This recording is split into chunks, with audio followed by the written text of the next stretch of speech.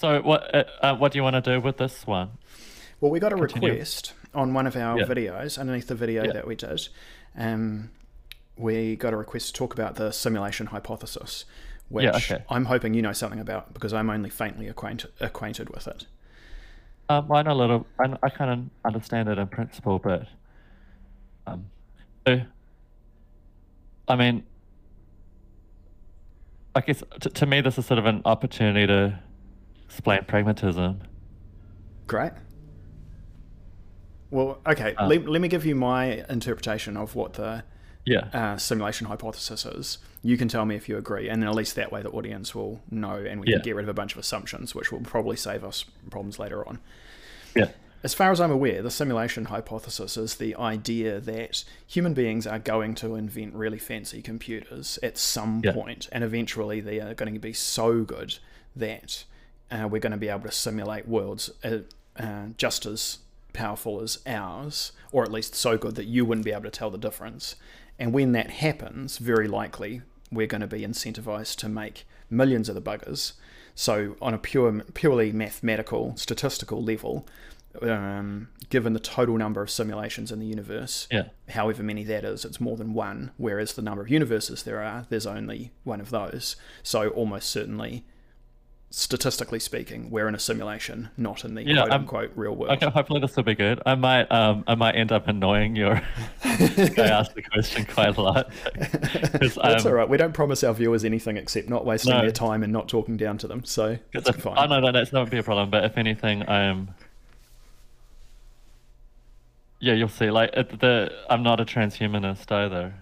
Yeah, I see problems with that, same. um, and I see problems with AI, and I see the problems of the idea of like endless progress leading to a utopia. Sure. But just on the level of, is that your understanding of what the basic argument of the simulation hypothesis is, or Yes, except that it could also bring in alien technology into play, in which case it just gets sillier and sillier. It's like we might be in a we there might be no human beings in the first place, and we might be created by we might be someone's like ant nest plaything. right? So this is the danger But of yeah, these kind of like wild mathematical speculations.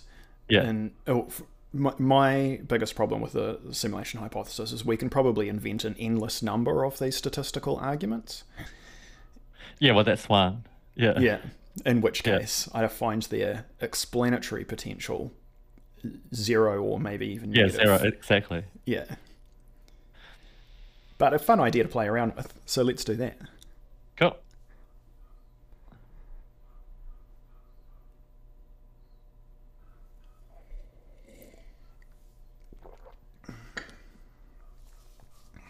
Let me know when you've hit record. Well, I've been recording for a few minutes now. Oh, have you? Okay. Yeah. So are we officially starting? I probably should have let you know, but once we Okay, so no, okay, it's fine. okay, cool. So, ask me the question. Um, what do you think of the simulation hypothesis? Okay.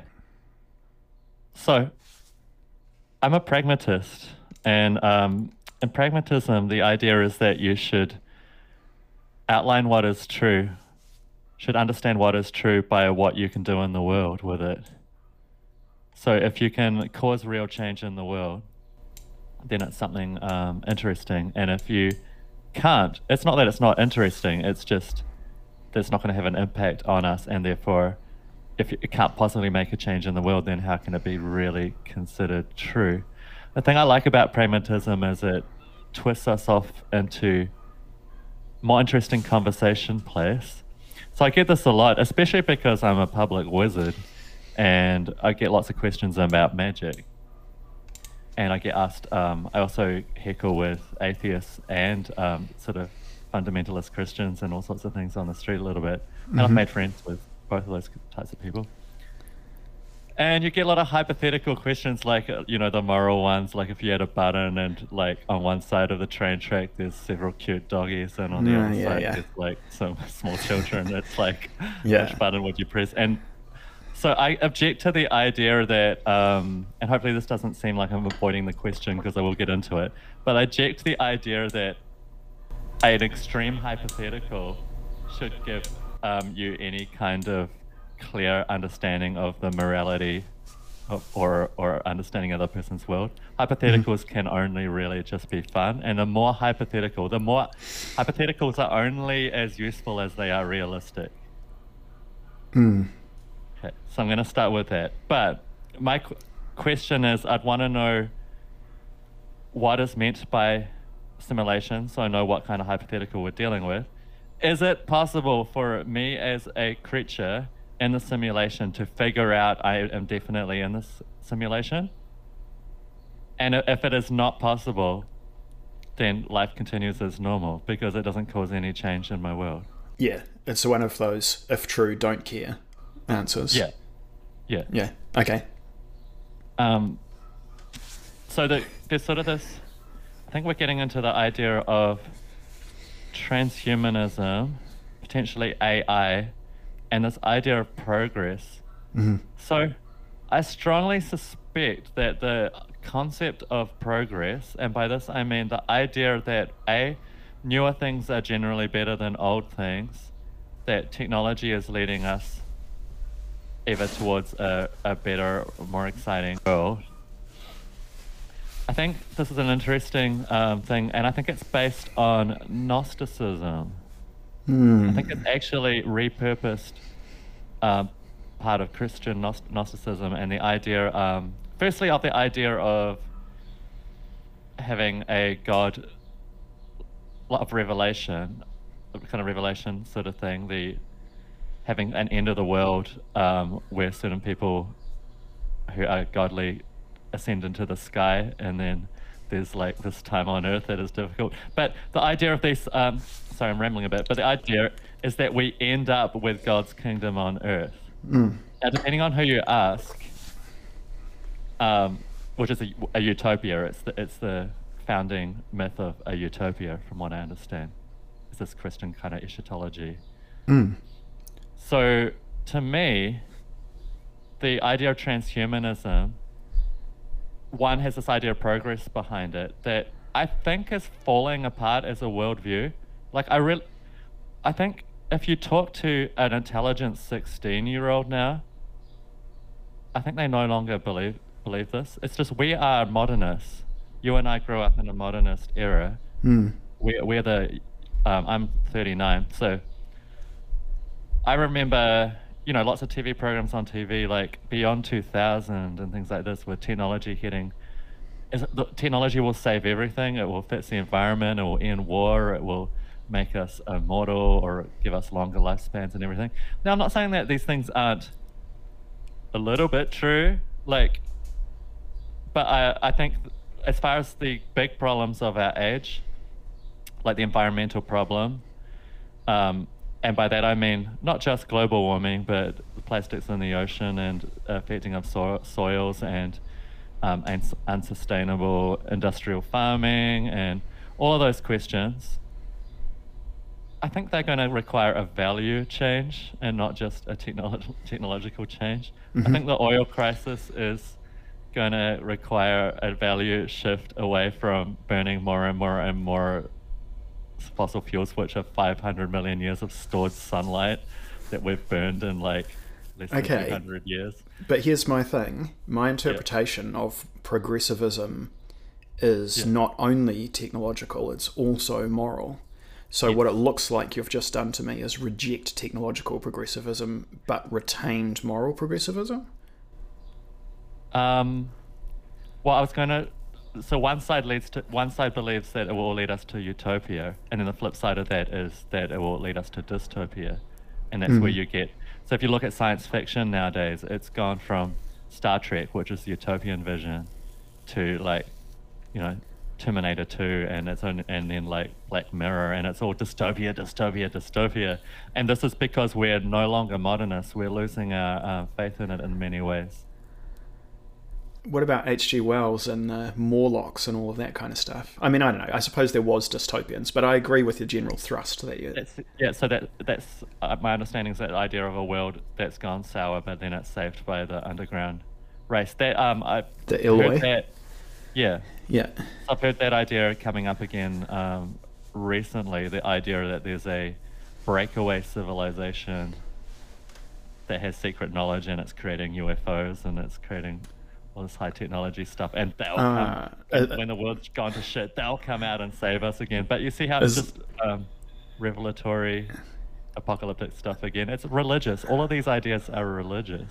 Well, yeah, the idea that the illuminated gnomes of Zurich are going to fly their UFOs out of a big hole in Antarctica after the end of the world and everything's going to be okay again after that. I mean, clearly that's just, repurposed biblical revelationism. I'll give you that. The transhumanist one is Gnostic. There's this one where I could probably ground it in a bit more in science and stuff. When you say Gnostic. the word Gnostic, do you mean by that the same thing that I understand by it, which is that the universe is divided into a good half and a bad half, and we have to reject all the bad half and accept all of the good half? And the bad half is the material. And the Right. good half is the spiritual. Yeah. So this is where this demiurge comes in. Like somehow idea God of- accidentally Well, makes a second being that tricks us all into staying in the material world somehow. Well, the idea that your body is exactly. You've got this. You're stuck in a meat body, and it's like we should reject our meat bodies and become pure information so that we can live forever and take any form. Right, which is just Bougerism again. Yes, it's also these people haven't looked at current neuroscience either. Right. And I just recently published an article called "Why You Are Not Just Your Brain" on pragmaticmagicthinking.blogspot. And your computations as a human being, your cognition is not just done in your head. So if we just start with the neural processes, everyone knows there's a brain in your skull. Some people know that some of the things we do don't require a brain, like some reflexes and things, like pulling your hand away from a hot element on a stove, fires, to my understanding, from the spinal cord. And so does when a doctor taps your knee with a hammer to see if you've got a knee-jerk reflex, fires from the spinal cord. So some cognition happens in the spinal cord. Then you have something called the enteric neural system, which is around your gut. So I think there's something like 50 billion neurons in your brain. I think there's something like 600 million around your gut. So there's some cognition happening there. Now we've known that for a while, but we didn't realize till recently that the vagus nerve that connects your gut to your brain is way thicker and has way more information traffic than we realized. So it suggests that your gut is actually part of your subconscious and bodily sense. Well, Carl Gustav Karos, when he was first investigating the body, and he was a phenomenal biologist. In fact, he named a huge proportion, gave Latin names to a huge proportion of the species that exist, as well as being a fantastic painter. What time was he around? I think sort of the early 1800s is when he did most of his work. Okay. But I recently read his book Psyche, and in that he performs an amazing analysis where he looks for the human soul inside the body. And the conclusion that he comes to is it's the nervous system, essentially, and that the nervous system is interacting with a set of what he calls organs, like, for example, your belly and your thigh muscles and your gonads and those sorts of things. And that's where he places the unconscious is. So the soul occupies the area which is something like the subconscious, and the unconscious occupies the body, and the conscious mind is where your ego and that kind of thing is. I'm getting somewhere with it, but that's just the beginning. Great. The last two things where cognition happens are in a brain-like way is that there's another some odd 200 million neurons or something around your heart. Oh, wow. apparently your heart does some cognition. This is new knowledge. We don't know much about why. So this means that processing, neural processing is not just happening in your head, it's extended throughout a few organs. And if we've just discovered the heart, and this is getting speculative, one wonders if it extends out into the body further. But then we don't need to keep a model of everything in our head. That when you're learning to walk when you're a small child, you're only learning to operate the body you already have. You don't need to keep the size and shape of your body initially in your head. It's like when you're learning to ride a bike, you don't need to first measure every part of the bike. Yeah. You just learn the ways at which it resists your pedaling and resists you. For this reason, we are always in process with the outside world. So let me get back to where we're getting. The implications of this. The AI people, they don't get a human being by copying the brain. Yeah, if you take a physical, or if you take all of the information that is inside the brain and duplicate it and place it onto a silicon substrate, you don't get a human being. All you get is a really, really, really degraded photocopy of something. Basically, like taking, looking at the electromagnetic field of a human body in one of those ECG machines or something like that. You basically get a CAT scan. You get, like, even if we're going with them and say, yes, you get a processor. It's like you're getting, okay, firstly, they're going to need to copy these other parts of your body in order to get the full human processing power. Because apparently it just doesn't all happen in your head. You also need a spinal cord. You also need the enteric nervous system. And you may need the one around your heart. Although we're not sure. We have done heart transplants on people, so this is a little speculative. Sure. Then things change in people when they lose body parts and stuff.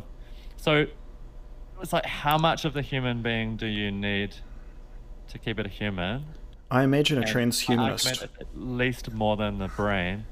But then we didn't evolve or grow up or learn anything as a brain. We are in the environment.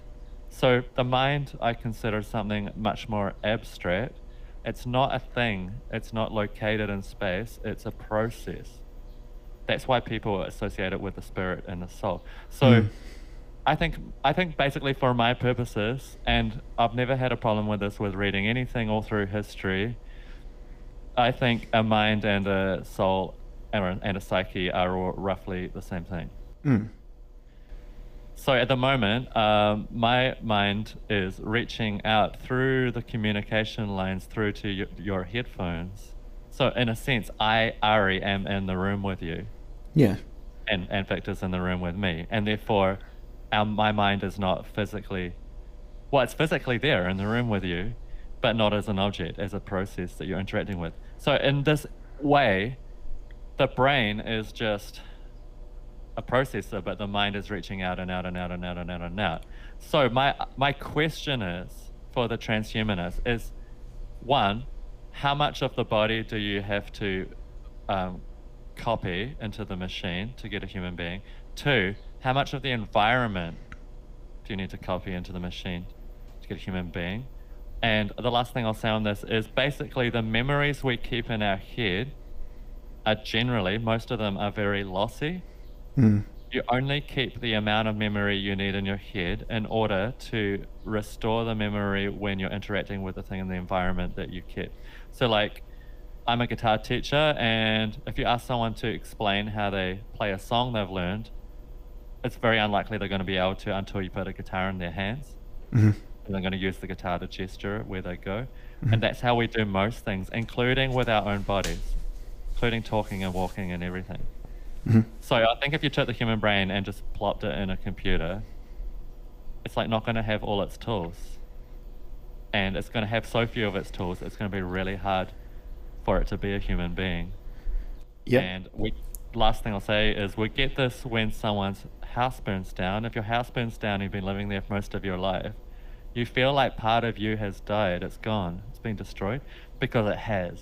Yeah. Because all those little keys to unlock the memories, the photographs, the objects, everything around, all your tools, all the stuff that you use to orientate yourself and to trigger memories, you've lost many of the keys to unlock memories in your head that are going to be really, really hard to get back, and therefore you've lost a chunk of yourself. Mm.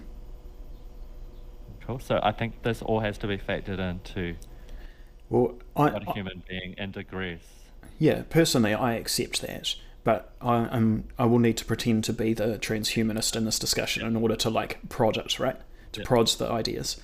I imagine a transhumanist would say, however much is required to put in there, if the machine just needs to be more complex in order to accomplish that, all that does is push the time that we achieve that off by another 10 or 15 years or whatever it is. Yeah. So yeah. So that returns us back to the simulation argument. If the internal of the machine is such a dense and rich environment that it's capable of simulating the complete human environment, then it can also simulate the complete human inside it. My problem with that is, what about, like, we know that humans can feel, we're conscious, we have sensation, qualia, all of that kind of thing. Yeah. Similar to the transporter problem, if we take a human being, quote unquote, and put it inside a machine, quote unquote, actually can we be sure that that entity is actually an entity, or is it merely a phenomena? Are you saying, like, if we copy Victor, will the Victor that's you, will the human being Victor still be alive if it's in the machine, and copied in the machine? No, I mean, if we make a copy of me and put it in the machine, how do we know the machine Victor actually experiences anything? You don't. Yeah, exactly. And so far, cool. So hopefully that answers the first bit. So I'm wary of the AI thing for a historical reason as well. As I think it's hundreds of years away, not decades. And I maybe even put a question if we're ever going to get there, because if we go back to, like, there are stories. The oldest story I've ever read, I think it was 19th century, about talking about making an artificial person. It was a short story. I believe it was called The Dance Partner. Can't remember who wrote it. Mm-hmm. And basically, an amazing clockwork engineer who's a lonely man builds himself a beautiful female dance partner. And and he goes and takes this this fembot to the local dance, and it's all clockwork. So this is before the computer age. This was written, and it starts off really well. People are wowed by the grace of this beautiful body, female body that he's dancing with, and they think it's a person. And then, but it doesn't tire because it doesn't have muscles or anything. It's got all this stored energy. So it keeps going, it keeps going, it keeps going, and it starts to freak people out by uncanny valley by the fact that it has inhuman powers. So there's an early conception of it was, okay, if you just had something that moved like a human being, and this was the age of automata. Yeah, and it's worth noting that that would be AI. The aristocracy in the kind of 17th and 18th century were completely obsessed with automata. Yeah, that's right. So you got that, and then we realized we built some, not amazing ones, but there were kind of museum automata, and like I went to Disneyland when I was a kid, and they had automata and things. So this did get fulfilled up to a point. They had piano players and letter writers. Yeah. Yep. Pianolas, which are the automatic pianos. So, and even they built automata that could play simple musical pieces and things on violins and stuff. So we get there, and then people go, yeah, doesn't quite fulfill my understanding of what a human being is. So then we go, okay, well, maybe we need to copy the intellect in some way. So if we could just have a computer program that could have a conversation with you. So like when I was a little kid, there was that one Ask Liza, or I think it was called, or something like that. And it worked for a little while, and then quickly people adapted to figure out um, that they could tell it was a robot if they asked the right sort of questions. Sure. It had no intellect. And then we had Deep Blue, the chess playing computer that defeated the chess champion, and so it goes on, and it gets into things like CG, like when Jurassic Park came out with the 1993 with all those CG dinosaurs, they looked like just as good. They looked amazing, but nowadays I'm pretty sure anyone can go through who's seen enough movies and go, oh, that's the bit where it's CG, and that's the bit where it's a model, and that's a bit. Same with Lord of the Rings, and what we get is this ever pushing the boundary further and further away, because the AI people I've never heard them account for human adaptability. Human adaptability is we always find the way in which the thing is not human. We always find it, and the way they program these things is never quite good enough. And it's because we're doing that to each other all the time, but we are adaptable. We're unbelievably adaptable. And these AIs so far have not been. So in the modern age, we're getting into the whole neural stuff. So I've been enjoying on YouTube these ones where an AI neural network will hear a piece of a pop song and then try and finish the pop song. And in some ways it's amazing because it can emulate the sound, or you can play it a whole lot of piano pieces and it will create from scratch, from pure sound wave scratch, the sound of pianos. But there's a sense in which it still doesn't know what a piano is, what it sounds like. It's sort of like the recipient's always a human being. And even with these, like, the deep fake stuff, like where they get a celebrity and get them to say something, like you watch it a couple of times and then you start noticing the glitches. And it's this noticing the glitches. Well, And for me, it all just comes down to the central issue of does it have an internal world or not? I think this is the problem, because it doesn't. Maybe that's the reason why it can never adapt like human being, and why we can always. Right. So that implies that the question is that whether or not there will come a time that we can technologically invoke an internal world in an artificial entity, right? And I think the transhumanists accept that we can, and I think the skeptics argue that we can't. And as far as I'm not saying we can't, I'm saying these questions are far from being addressed. And the Kurzweil's idea that it's, I don't know what it could say, 2060 or something. Yeah. It's no. Well, we're in a very odd situation because we know that we can invoke consciousness through biological reproduction, but because of the complete inability of us to invoke consciousness any other way, and because of our apparent complete lack of progress on the hard problem of consciousness, then I don't know how okay, and my ignorance is not a good argument for this, but I don't know how we can approach the problem at all. Well, the first thing is we're asking the wrong damn questions, which is something what my article, Why You're Not Just Your Brain, was about. It's not just fling more information and more processing at it and hope it comes right.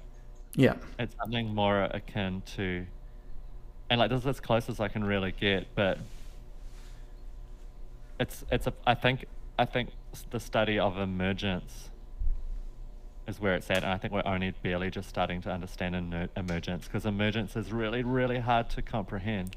But anyone who's looked into who wants an introduction to it, anyone who's looked into the Mandelbrot set, that mathematical sort of a paragraph of code that you can turn into an image, and the image is infinite, and it's not only infinite, it's infinitely complex, and that arises from a very small amount of code.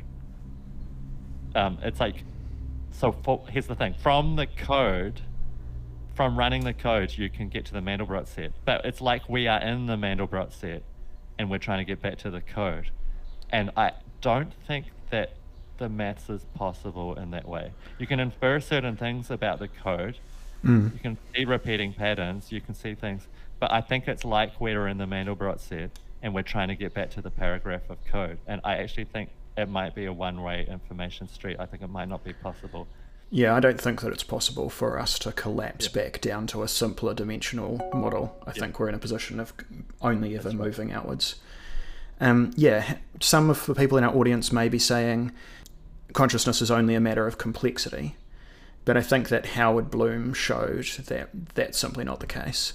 If we, like, yes, our brains are the most complex things in the universe, and yes, our brains are the things that have the most consciousness as far as we can tell, but the fact that those two things are correlated does not necessarily mean that the basis of consciousness is complexity, because if that was the case, we would Yeah. have to accept that mycelial networks in forests were entirely conscious, and also that the Mandelbrot set itself, when it is Yeah. activated, is also conscious, seeing as it is also infinitely complex.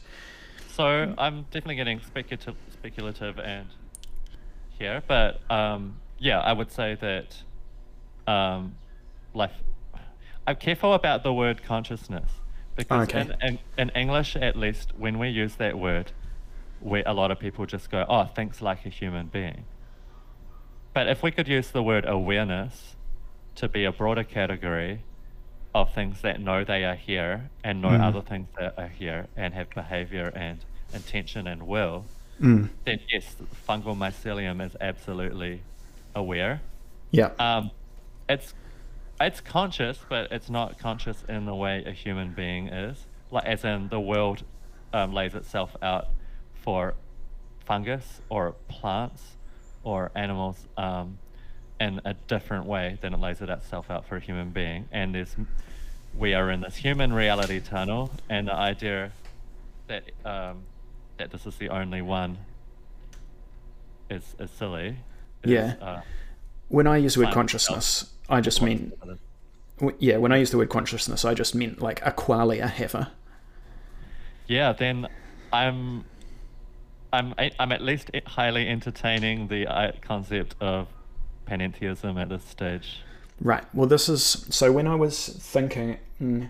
So I thought I'd better do some research for this. So I went on to Odyssey to look at some videos, and there's one there called the Simulation Hypothesis, which I recommend to our audience. And it comes and that's by Dr. Incognito. Yeah. And he comes at it at a completely different angle.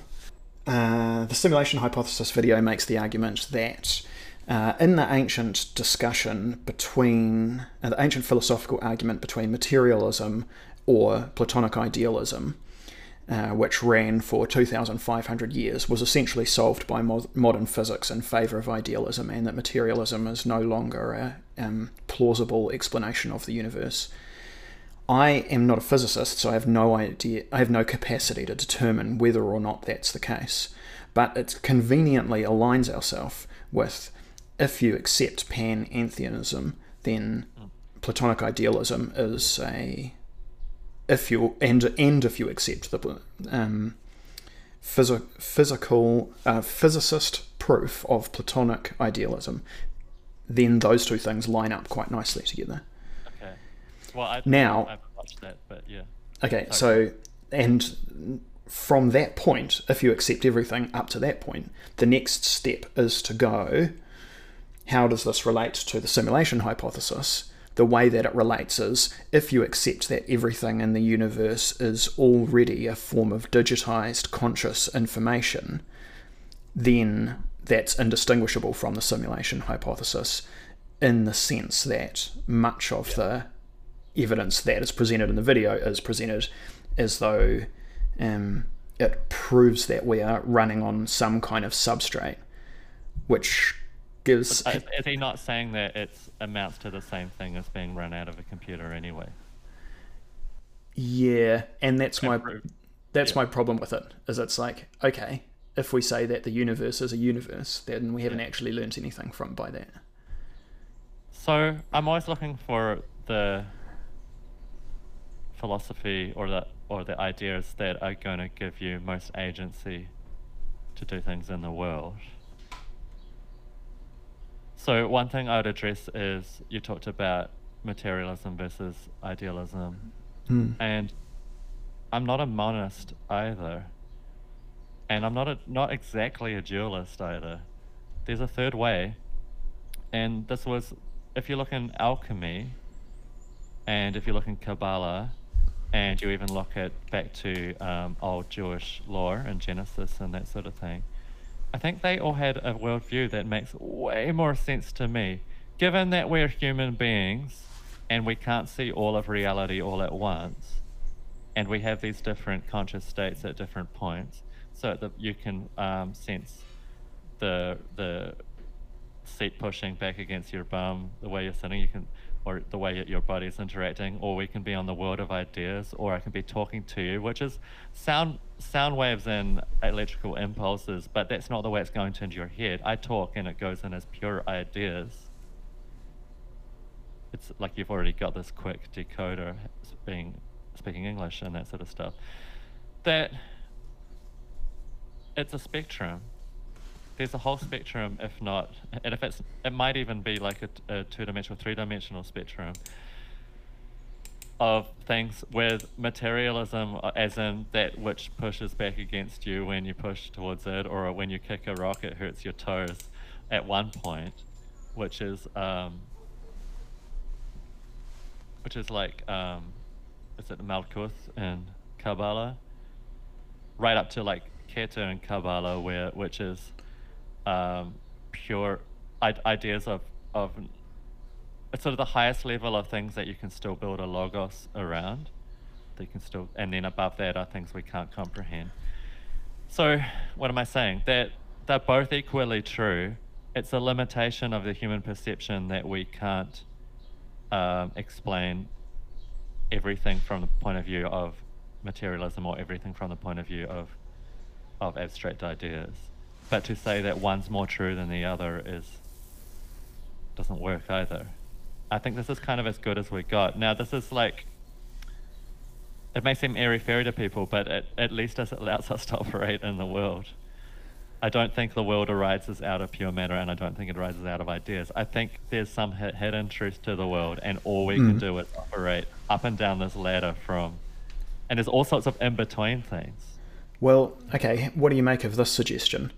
Yeah. After reading a book on the pre-Socratic philosophers, as far as I could make out what their argument was something along the lines of all of the things that we think that could be potential layouts of the universe, like monism, dualism, everything's divine, everything's matter, everything's consciousness, everything's fire or water, and the Heraclitean chaos and all of those sorts of things.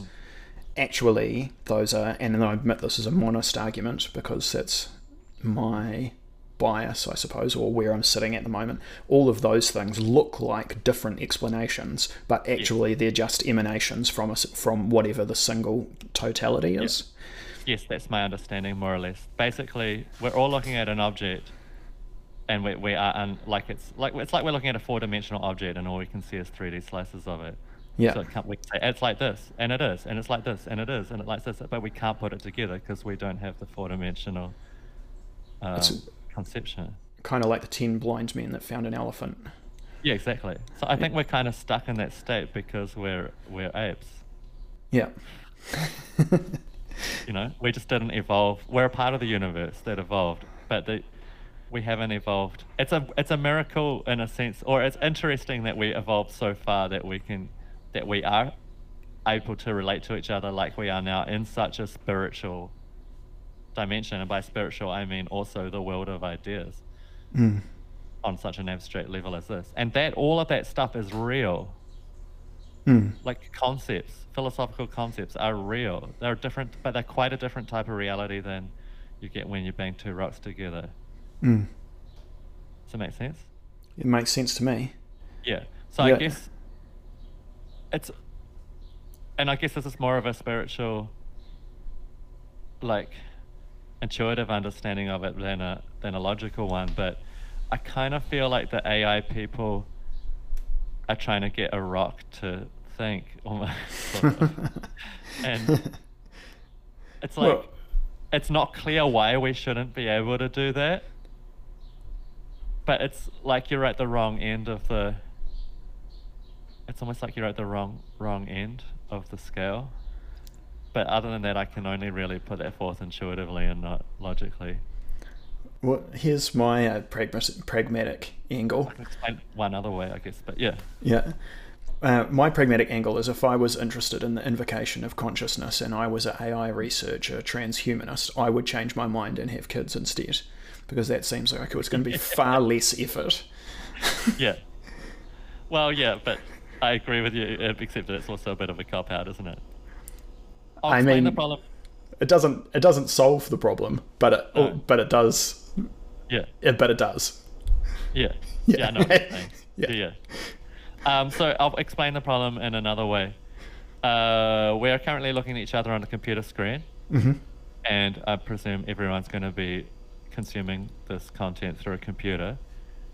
So at the moment, I can see Victor, even though this is an audio podcast, because we are looking at each other on video.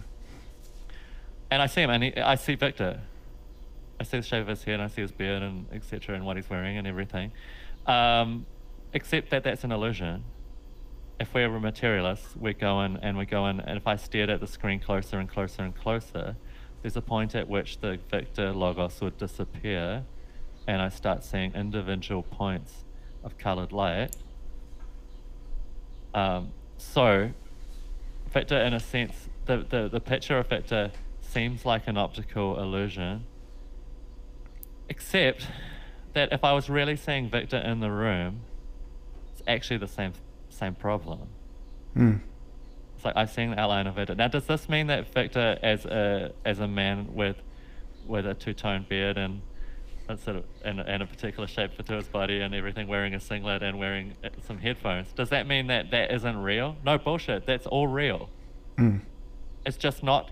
There's a point at which, if I zoom in close to Victor in the screen, the Victorness disappears out of it, and it becomes individual pixels. But also, like, if I got too close to Victor, which would feel uncomfortable, he'd become a wall of skin at some point, or just a blotch of color, or eventually just I won't be able to see him if I get too close.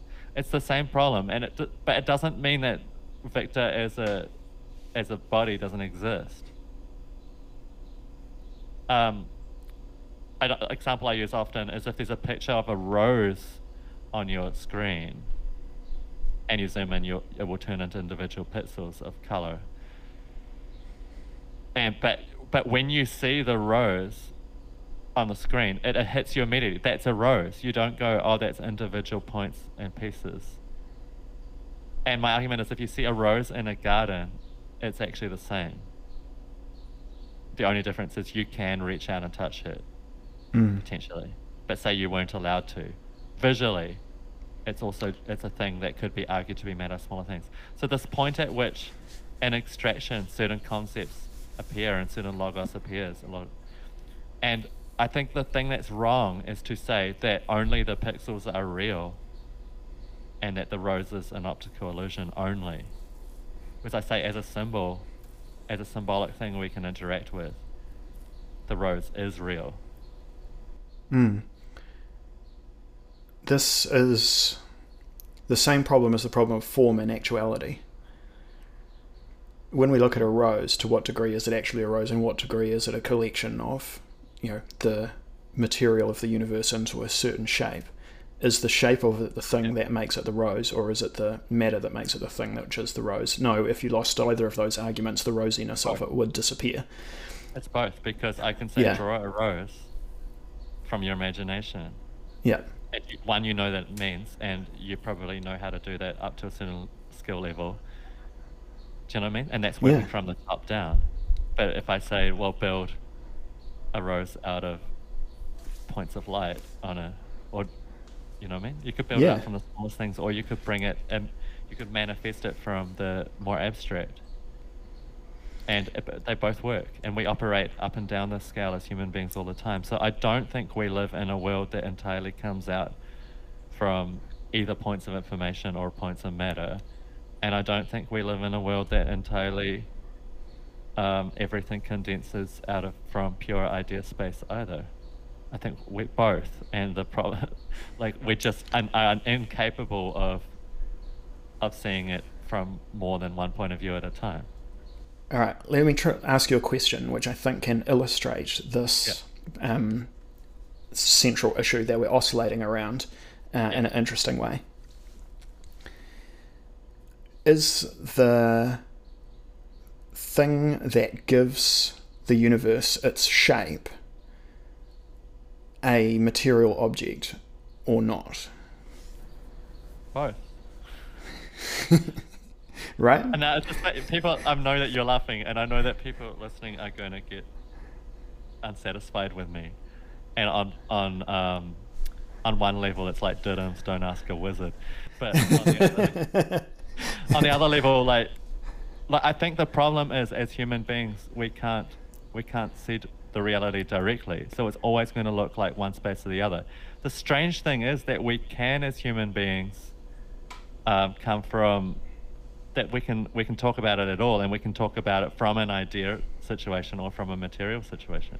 And this is why one of the fundamental magical skills is the ability to dimension shift between different perspectives on any particular thing. So when we look at an object, the rose or the universe or whatever it is, our ability to see it and analyze it on material, energetic, divine, emotional, sensory, and informational, or any other variety of levels. Solve et coagula, right? Mm-hmm. For the alchemists in the audience. This is what it's trying to explain. It's part of what it means. It means a few things, but one of the things it means is that you can solve something material into idea space, and you can coagulate something from idea space down into the material.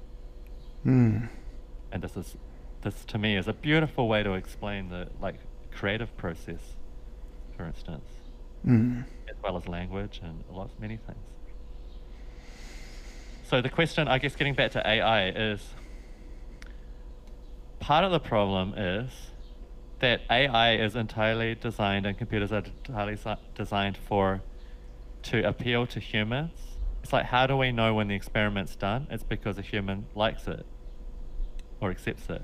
And for it to be a true consciousness experiment, the computer needs to make its own judgments about when it's done, when it's reached consciousness, right? And at that point, how can you really possibly, is that going to be satisfying to a human being anyway? Does that make sense, or am I getting too vague? And there's a certain vagueness there, but you are still making sense. I don't think you've completely dissipated into a Heraclitean chaos just yet. Here's the thing.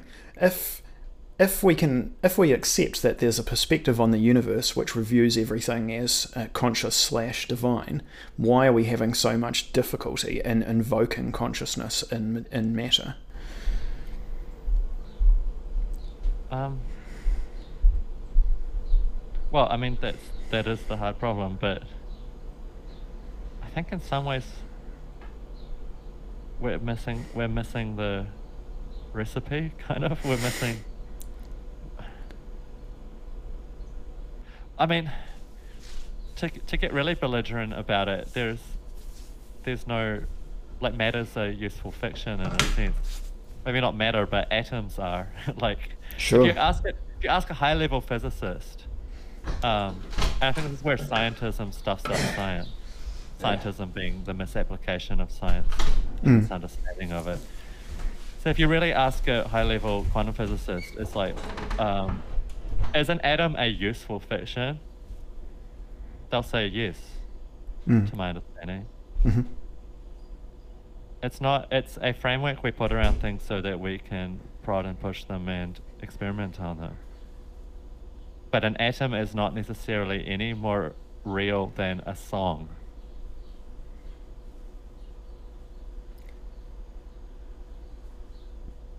Does it make sense? Yes. If we accept that, then we kind of are in the space of having to accept that science is reasoning by analogy, because we are always operating from a position of consciousness, and consciousness recognizes the universe via the means of overlaying sets of previously recognized patterns and getting an intuitive vibe about which ones of those patterns are closer or further away, which is also why learning is so important, because one of the primary aspects of learning is learning new patterns that we can apply. yeah, why paradigm shifts are so hard to come by. Why coming into a new way to explain patterns is so hard to do and only happens occasionally.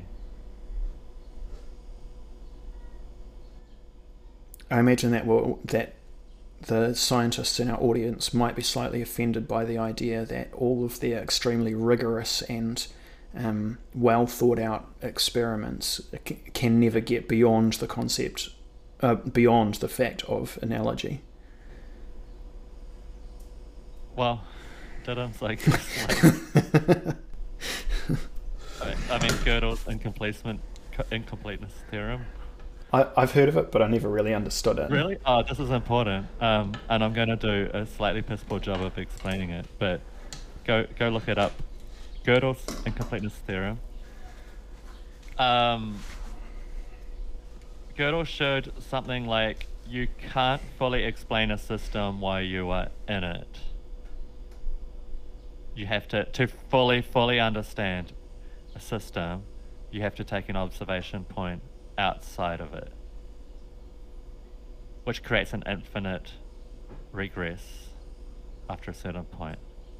Well, the problem with that is, in order to check in on the system, to see if you were right, you would have to make contact with it, right? Yes. So either, yeah, and you can't fully understand it while you're operating as part of it. So there's a more mathematical way. Basically, he showed this as a mathematical proof.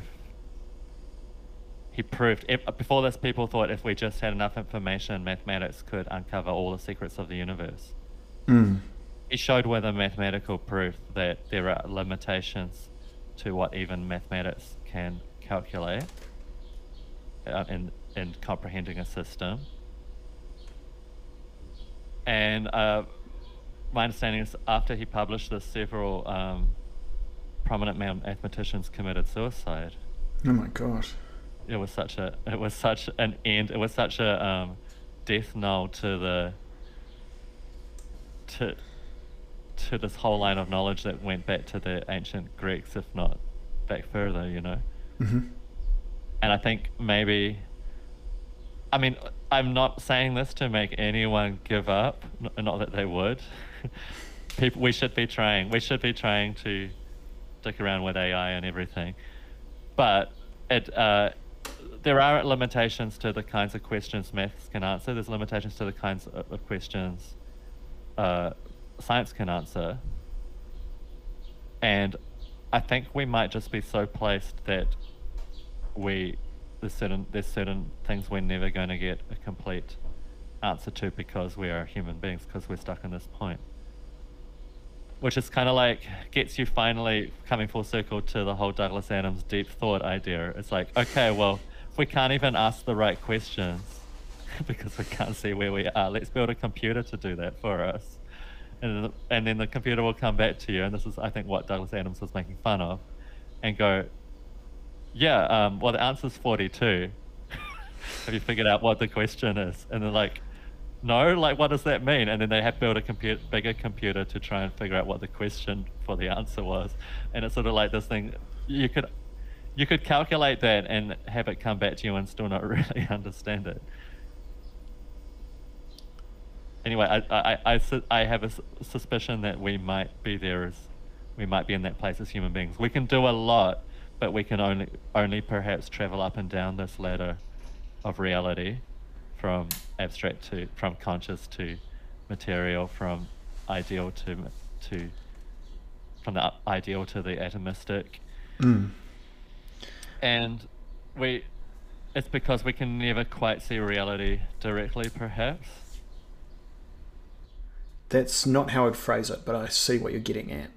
Yeah. Yeah, I would phrase it more like, because we're always already have an intersubjective relationship with everything that is real as we are, there's no 0 point from which to measure everything from, or something like that. No place to get outside of the system to look at it. Yeah. There's no quantifiable way to say that a concept is less real than an atom, or an atom's more real than a concept,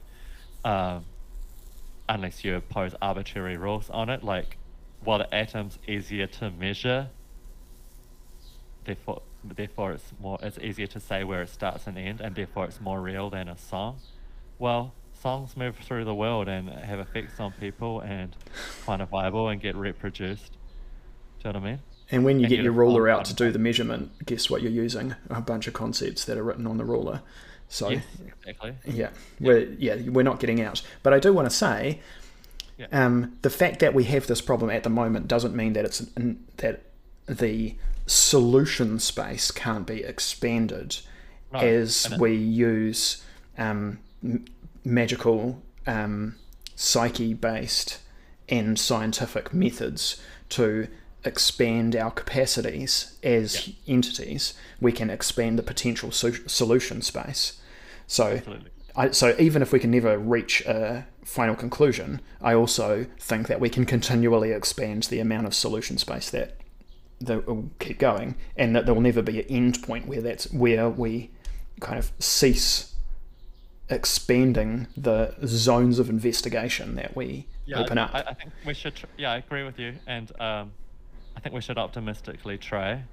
But I'm just saying it's possible that we're in this kind of space where, and I think and during this podcast, I think I've been quite vague and I've jumped from here to here and here and here, but hopefully people can see what I mean.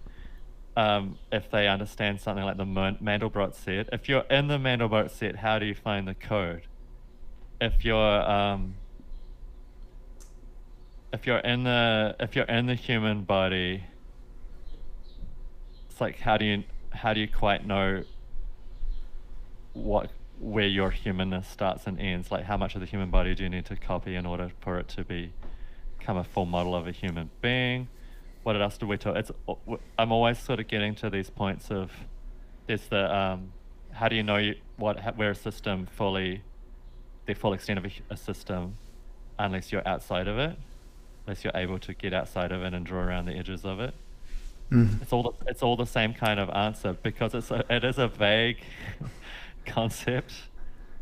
We're trying to get it in, but I hope people kind of understand how I'm trying to explain a difficulty. I think I mean we have a sophisticated audience. I don't think that we'll have lost anyone. Cool. Yeah, but it's interesting to see how philosophers have come to similar conclusions in the past, right?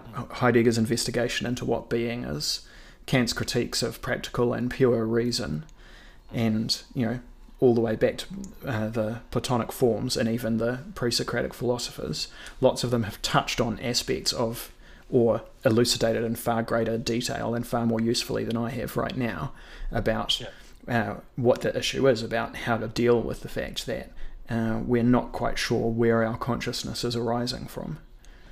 Yeah, absolutely. So there's another problem in philosophy that's tangentially related, which is that in philosophy we are using almost entirely language to explain philosophical concepts, and that can get you in a kind of Wittgenstein-style trap where you start to believe that what you're doing is using language to explain language, and that philosophy is language, and I don't think that's true at all. I'm glad to hear you say that, because I also think that's nonsense. Yeah, I think that's people mistaking the medium for what the medium's trying to explore.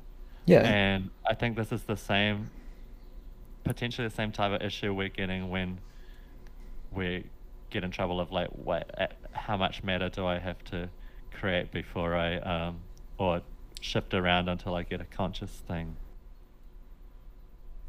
Well, for me, it's quite simple. The evidence of that being an incomplete explanation is quite simple, which is that if you say a word, words have the emotional resonances of them as well as the strict formal definitions of them. So if it was in fact the case that it was impossible to properly explain things because every word points to another word, or every signifier points to a signified, and the signifieds are also only pointing to other signifieds, then we wouldn't be able to communicate at all, and we can communicate. So it seems like a non-starter for me. Apologies to Wittgenstein. very likely I've only completely misunderstood what he was actually on about. But if that's what he was talking about, then it seems like a non-starter. And we can say a similar thing for Derrida and Foucault as well, in exactly the same way that Derrida makes the argument that we can't get out of the problem of signs pointing at signifiers pointing at the signified that will always point back again, or in the same way that Foucault says we can't get out of power relations because everything is a power relation that is in a power relation with other power relationships. It's like, no. We're complete human beings that are fully involved in a massively complex system, and trying to place these limits on because things point to each other is a autistic, in the strict sense of that term, error about rejecting that is only plausible if we deliberately reject huge quantities of the evidence of our eyes and experience. Yeah. Cool. Oh, good. That's about as pinned down as I'm going to be able to get on the subject. And I've had these kind of conversations. I think can go two ways. Either people start to understand at a certain point, or they just get really, really pissed off with me that I won't accept such and such a detail or such and such a detail. Well, what's the strongest form of the argument that you are not accepting? Well, the problem is we're even sort of dancing around a collection of issues that maybe we haven't completely pinpointed. But I think mostly we've been dancing around, can consciousness arise out of matter? Right? Yeah. Yeah. And we know that there can be an overlap between consciousness and matter because we are material beings that are conscious. So there's one data point, right?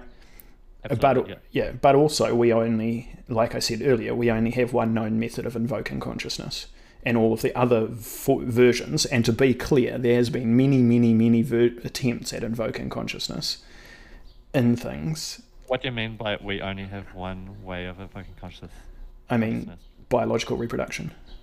Yeah. Okay. Yeah. And all of the other versions have failed, unless you're willing to go back to our previous discussion about egregores and accept that those are conscious. But I'm not sure that they are conscious in the way that I mean it. They are definitely are. They just operate in the world. It's like the AI on the computer, right? Mm-hmm. It operates as though it was.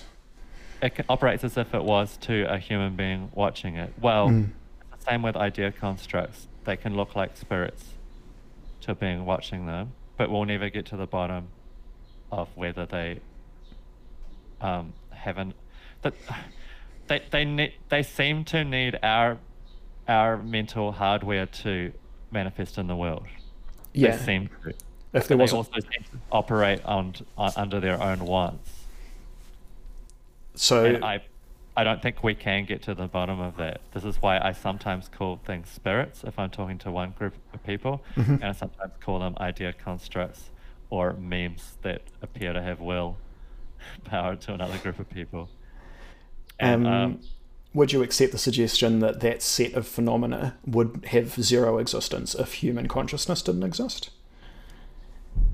Well, we don't know, but yeah, the spirit sort of implies that they're there anyway, and idea construct sort of implies that they're not there unless we think them up, unless we're passing between our heads or whatever.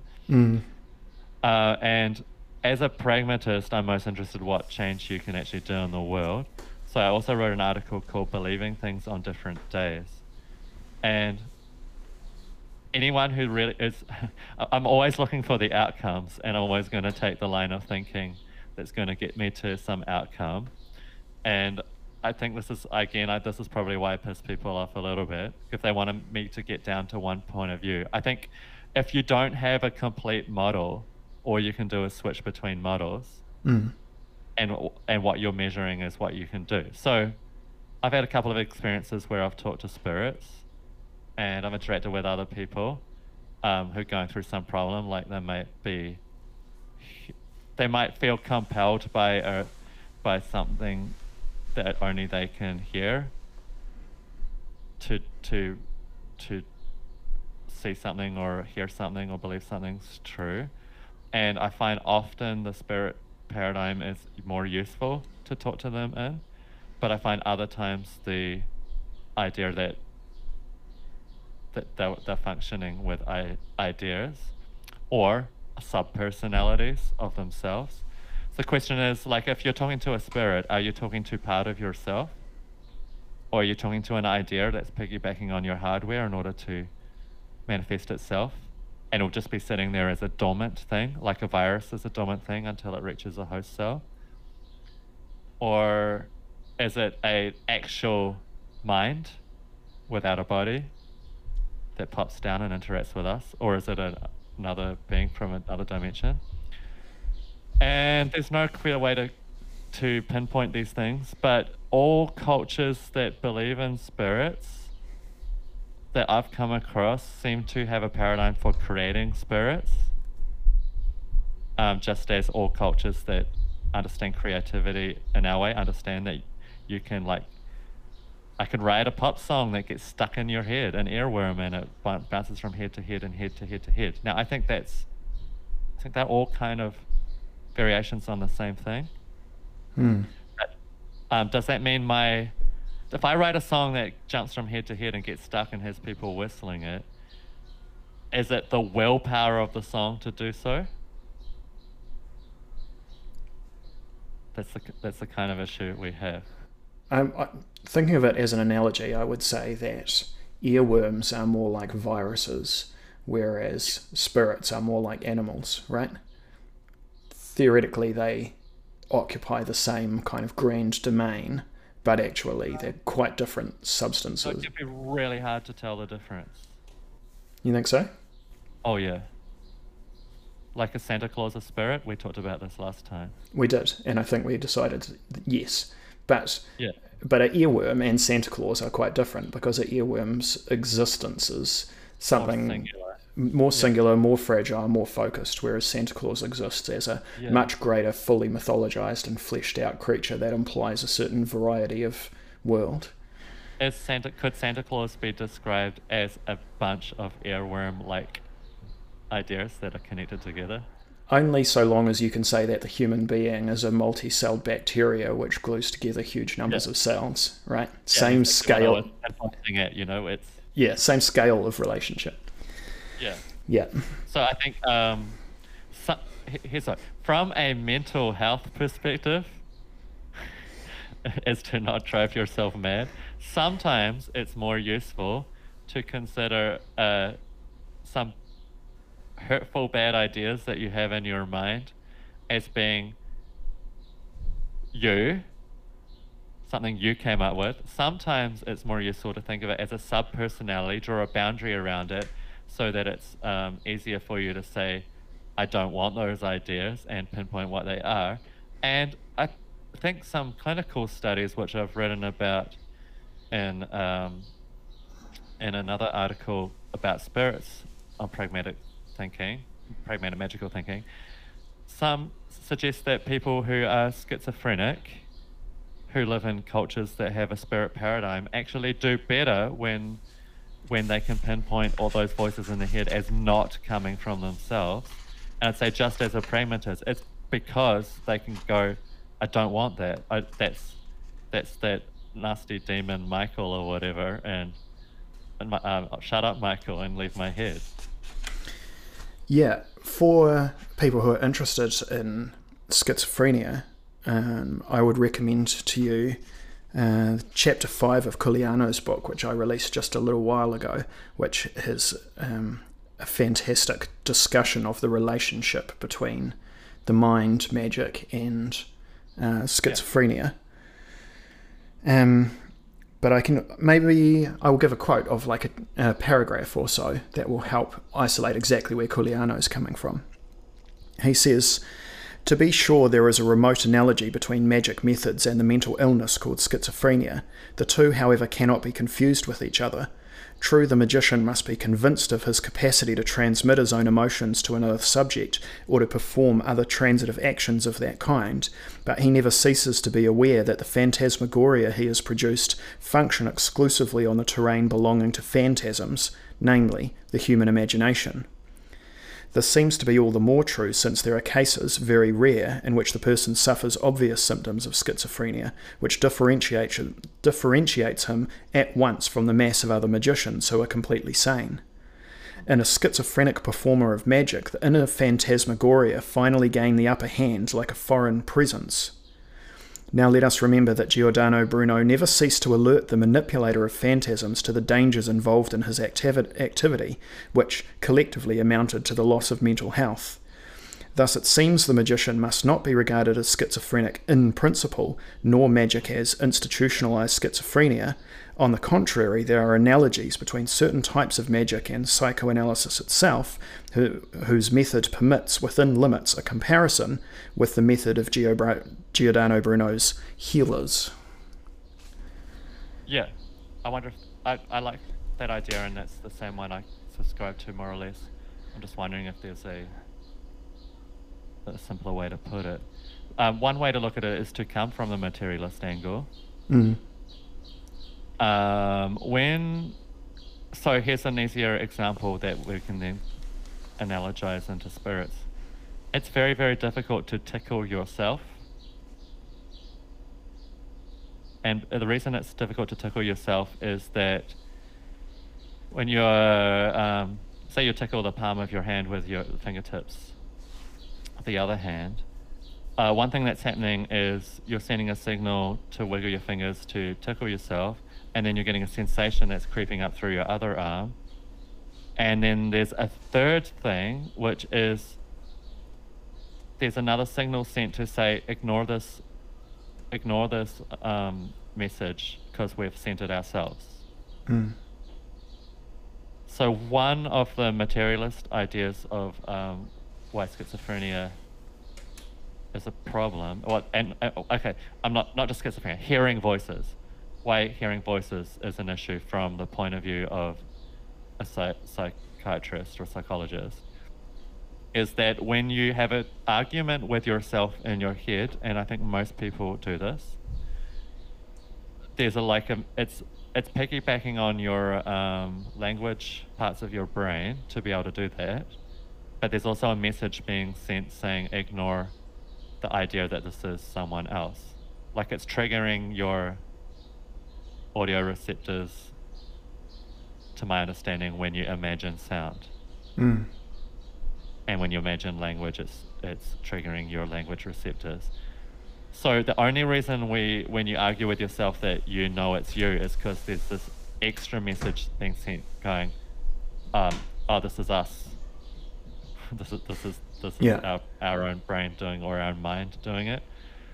And the idea is that is lopped off or missing from the schizophrenic, and that many schizophrenics are able to treat themselves through therapies where they start to understand all the different personalities that they have in their head that feel like different people. They can feel as real as one having a conversation with their friend. Start to realize, oh, this is part of myself. Oh, this is part of myself. Oh, this is part of myself. Well, that adds a whole new layer of meaning to Jung's concept of the integration of the shadow. Yeah, exactly. Yeah. And the people have become functional this way. And not only understanding that, that voice that always gets really hysterical and swears at me, that's actually a part of myself that's trying to protect myself because it's afraid of this thing. It's a complex. So stuff like that. So again, it seems like I've reversed my angle, but I really think that we're looking, it's just, what are you trying to get done? Are you trying to be a schizophrenic are you a schizophrenic who's trying to get along in the world where most other people aren't? Then it might be useful to see all your voices as part of yourself. Or are you a non-schizophrenic who has deep anxiety and cyclic thinking, like suicidal ideation or something like that? It might actually be useful to go, actually, these are the thoughts I don't want. I'm going to draw a line around them, recognize them as a subpersonality, give it a name, and then form a power relationship with it where I can either tell it to piss off or or nurture it like a child back into behaving properly, or or exercise it or in some way. It's like, what are you trying to get done? I think all of these things are equally valid. I think the model is secondary to what you're trying to get done. Well, I agree, right? Returning to the idea of why it's important to be able to implement certain paradigms at will over certain phenomena, because it gives you the ability to have a pragmatic relationship. Not that it doesn't also have a danger inside it as well. I've seen some practitioners of chaos magic go off the rails because they get so good at implementing whichever variety of beliefs they want to have about the situation that they just instantly reinterpret anything that happens to them in the way that most pleases their ego, and they rapidly become extremely egotistical and also very unfunctional people, because their interpretation of reality doesn't mesh in the slightest with anybody else's, right? Yeah, I've thought of this too. So, so there's another chapter I've written called, what did I call it? It's an alternative approach to being a skeptic, an updated approach to being a skeptic, which is that, say you want to find out if a piece of magic really works. Let's say you want to find out, what I do? I learned tarot. I learned tarot basically on a dare. As coming from it from a point of view of someone who didn't understand it. A friend of mine showed me that it delivered really good results, and he was the first person who ever did. Since then, I've met other people who can do good fortune telling. So I learned the system. While I learned the system, I made sure that I was not bringing any doubt into the situation or not telling myself what was happening until I understood the system on its own terms. So the first thing you got to do is be charitable. So I say, look, put a number of weeks aside, however long it takes to learn the system on its own terms. So if you're learning tarot, put aside the amount of time it takes to do your first, at least your first really good reading. And what I mean is, can you, as a performance, give someone else a reading and have them go, oh yeah, you really know more than I expected you to know. So, first, be charitable to the situation. Try and understand what it is you're trying to understand on its terms. Second, change hats. Go somewhere else, away from the person who taught it to you, away from anyone you would offend, and then try and take it apart. So, I use tarot to try and predict the results of a sports game. That doesn't work. It's the conclusion I came to. It doesn't win you lotto. Mm-hmm. It does unbelievably good readings of how people feel about the situation. It's extremely good for counseling. What else did I do? I watched a TV show, and I asked the tarot cards that I turned over to help me explain what the motivations of the various characters in the show were, what their motivations were. And that worked extremely well. And I haven't heard of anyone else doing tarot use it that way. Later on, I did the same experiments with the I Ching, which is very similar, but in some ways, but it's like talking to a very different character. And I was, I just sort of ask people I invite people to have a reading from me when I feel like it. And so I did a few fortune telling type readings, but then I was on a chat with a friend of mine who's a single mother, and I asked her she said, oh yeah, I'm interested in this I Ching thing. I said, cool, do you have a question? And she said, yeah, the question I want answered more than anything right now is, what should I make for dinner? I said, cool, you're asking the right person, because that's fine by me, because I feel like we should mess around with this stuff in order to understand it.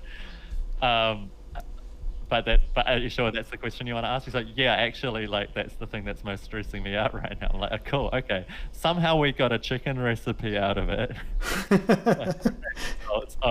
And I said, well, this thing sort of alludes to potatoes, and this thing sort of alludes to rice, I think.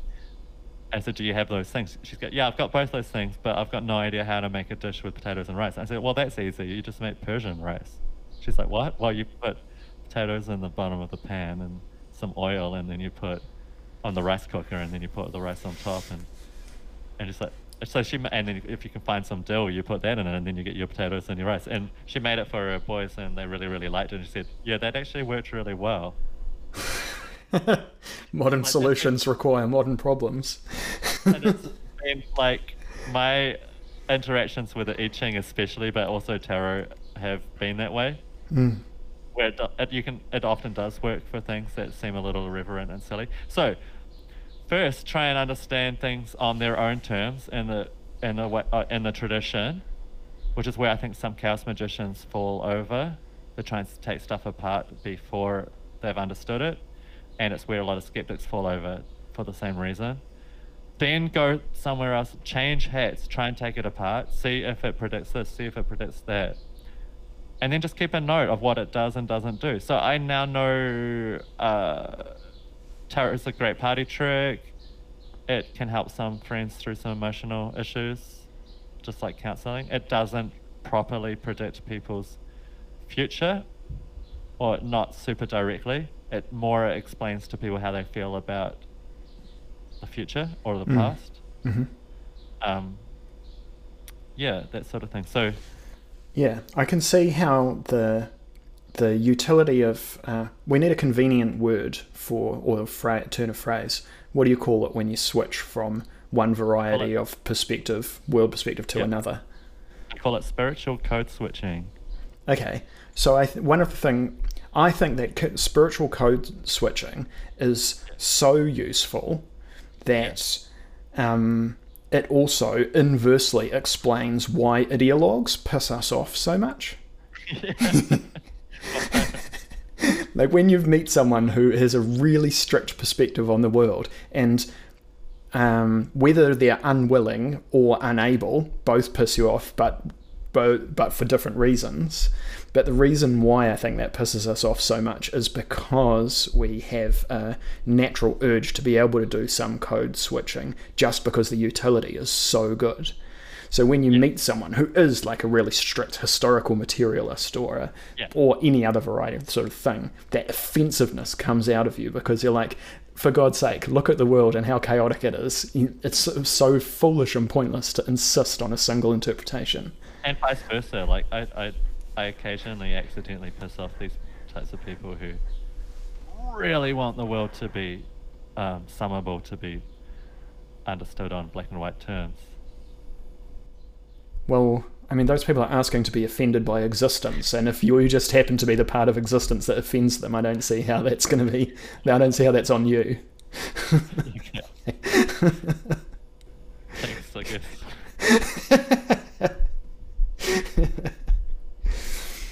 So, simulation hypothesis, yes/no? Black and white answer, please. Not useful. Not useful. Okay. Not right now.